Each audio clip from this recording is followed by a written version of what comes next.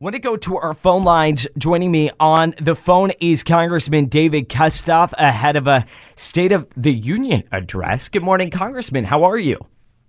Good morning. Thank you very much for having me on this morning. It's be a very interesting day to see what the president wants to say and how, I guess, conciliatory he may be to Republicans now that we have a Republican House Speaker and a Republican majority in the House of Representatives. Now, real quick before we jump into what we expect to see in that speech or what we don't expect to see in that address, I don't expect, Congressman, to see Speaker McCarthy rip up the president's speech tonight. Now, I know you know him. I don't expect him to pull a Pelosi, regardless of what's inside. That's right, Ben. Speaker McCarthy has pledged. He actually did pledge that he would not rip up Biden's speech like Pelosi did with Trump's speech in 2020. Just really certainly a classless act on her part.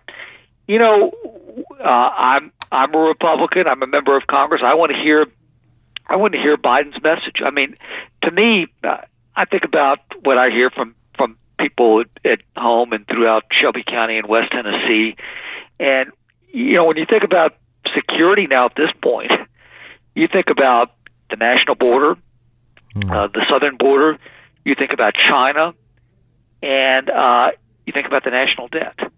And on all three issues, the Biden administration is absolutely abdicated and failed. I mean, we know the situation of the border now compared to 2 years ago when President Trump was president, the number of apprehensions and the number of gotaways coupled with the drugs and the fentanyl that's coming across the southern border.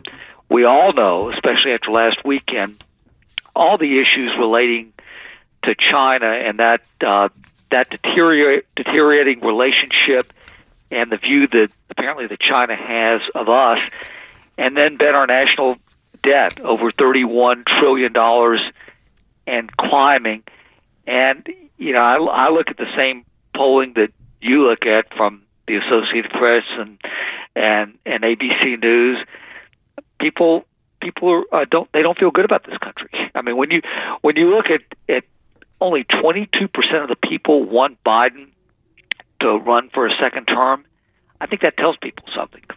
Yeah, we talked about that poll this morning. I mean, that is just unprecedented numbers. Now, it's interesting because you'll see different invited guests who highlight different topics that the president is going to address tonight. And one of those is the economy. And First Lady Jill Biden, she's invited a couple guests that will highlight the president's frequent pitch that he makes, which is that the employment rate is at a low 3.4%. Now, is that a fair snapshot of this economy, Congressman? Because I'm just thinking this morning of all the small business owners here in the Mid-South that I've talked to that are grappling with this bad economy. Yeah, people don't feel good about the economy, and case in point, this is from ABC News. Here's the headline. Record numbers of people are worse off, a recipe for political discontent. And it goes on to say that 4 out of 10 Americans say that they've gotten worse off financially since Joe Biden became president. So it's what people know and how they feel. And they know what they're paying for when they go to the grocery store and what eggs cost and everything else when they check out at the grocery store compared to a few years ago. They know about their energy cost. They know what their 401ks look like compared to just a few years ago, and what it costs to buy everyday goods, whether again it's groceries or they need to buy appliances or a new car or used car. Their wages haven't kept up with the rate of inflation. So Biden may come in and say inflation's slowing, but it's still not. It's still way above the Fed's target rate of 2%, which is why the Federal Reserve, including last week, continued to raise the cost of borrowing, which means the interest rates that we all pay on our loans and our credit cards continue to go up. people do not feel good about the economy, so he can stand there tonight and say whatever he wants to, but the American people know how they feel. According to Axios, President Biden and his speechwriters are scrambling to rewrite portions of his State of the Union address following the Chinese spy balloon that you just mentioned that traversed the country for a few days before it was shot out of the skies off the East Coast. Now, that's going to be a tough one to spin first and foremost, but if they can spin this, as we heard the Biden Pentagon say that under the former president's administration, there were 3 of these spy balloons. If that's true, and then we have bigger problems because you have the Pentagon purposely not telling President Trump of spy balloons. How do you expect this to play out in the next couple of days? Well, let me go backwards for just a moment. I've heard former Defense Secretary Esper, President Trump's Defense Secretary, and John Ratcliffe, who was the Director of National Intelligence under President Trump, say publicly that they knew nothing about any Chinese spy balloons that came into the U.S. under President Trump's administration. So that's a different issue. I think the issue I've got to focus on is the Biden administration. Number one, they knew about this spy balloon before they released the information to us, to the American public, and I think that should be concerning. Secondly, when we think about Homeland Security, and sometimes we may get a little bit lax. We all know what we felt like after 9/11 when we were violated, when the attacks occurred in New York on the World Trade Center and on the Pentagon, and we were hypersensitive to protecting our Homeland Security. We've seen that deteriorate, certainly at the southern border over the last 2 years.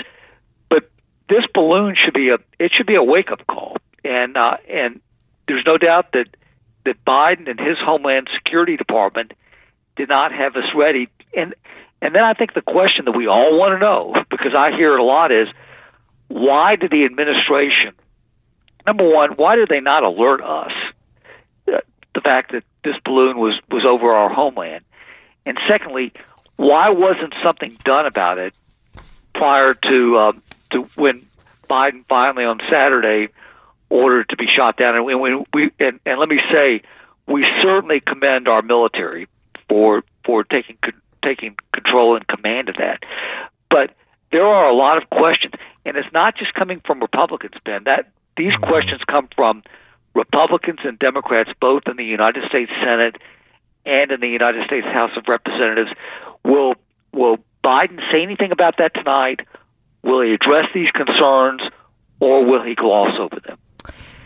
Want to get your reaction to this before I let you go. I know different people have the option to invite different guests. We talked about that. I know the president, his wife, has invited the mother and stepfather of Tyre Nichols, which has just been such a devastating and terrible story that took place and really gripped the city of Memphis, as their guest. Now, they will be using this as a chance to talk about police brutality, changing the way we do policing across the country, not just in Memphis. Want to get your reaction there. And then also, who are you inviting to sit in the House balcony as you watch the address tonight?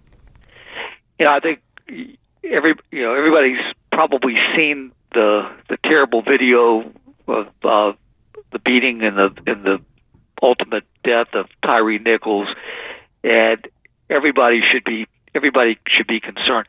I think we've got to be careful and separate that from the fact that the overwhelming majority of law enforcement in our community and in our nation, they are good men and women who literally put their lives on the line to protect us each and every day. So we've got that issue. We've also got the issue of rising crime, as we know, in Memphis and really across the country. And we don't want to.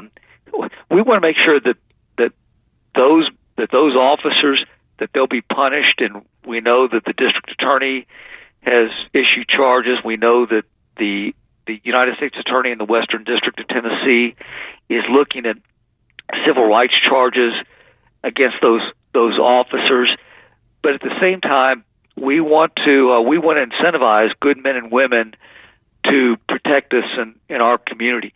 So my guest tonight is going to be Mike Keeney. Mike is the chairman of the Memphis Airport Authority, and he serves a lot of other different roles throughout our community, and I'm glad to have Mike with me as my guest tonight. Oh, very neat. Well, we appreciate you spending your morning with us, Congressman. Appreciate you being a friend to the show. I know our listeners always love when they get to hear directly from their representative. All right, enjoy the speech. We'll touch base with you following and get your reaction. That sounds good, Ben. Thank you for having me on this morning. Sure do appreciate it.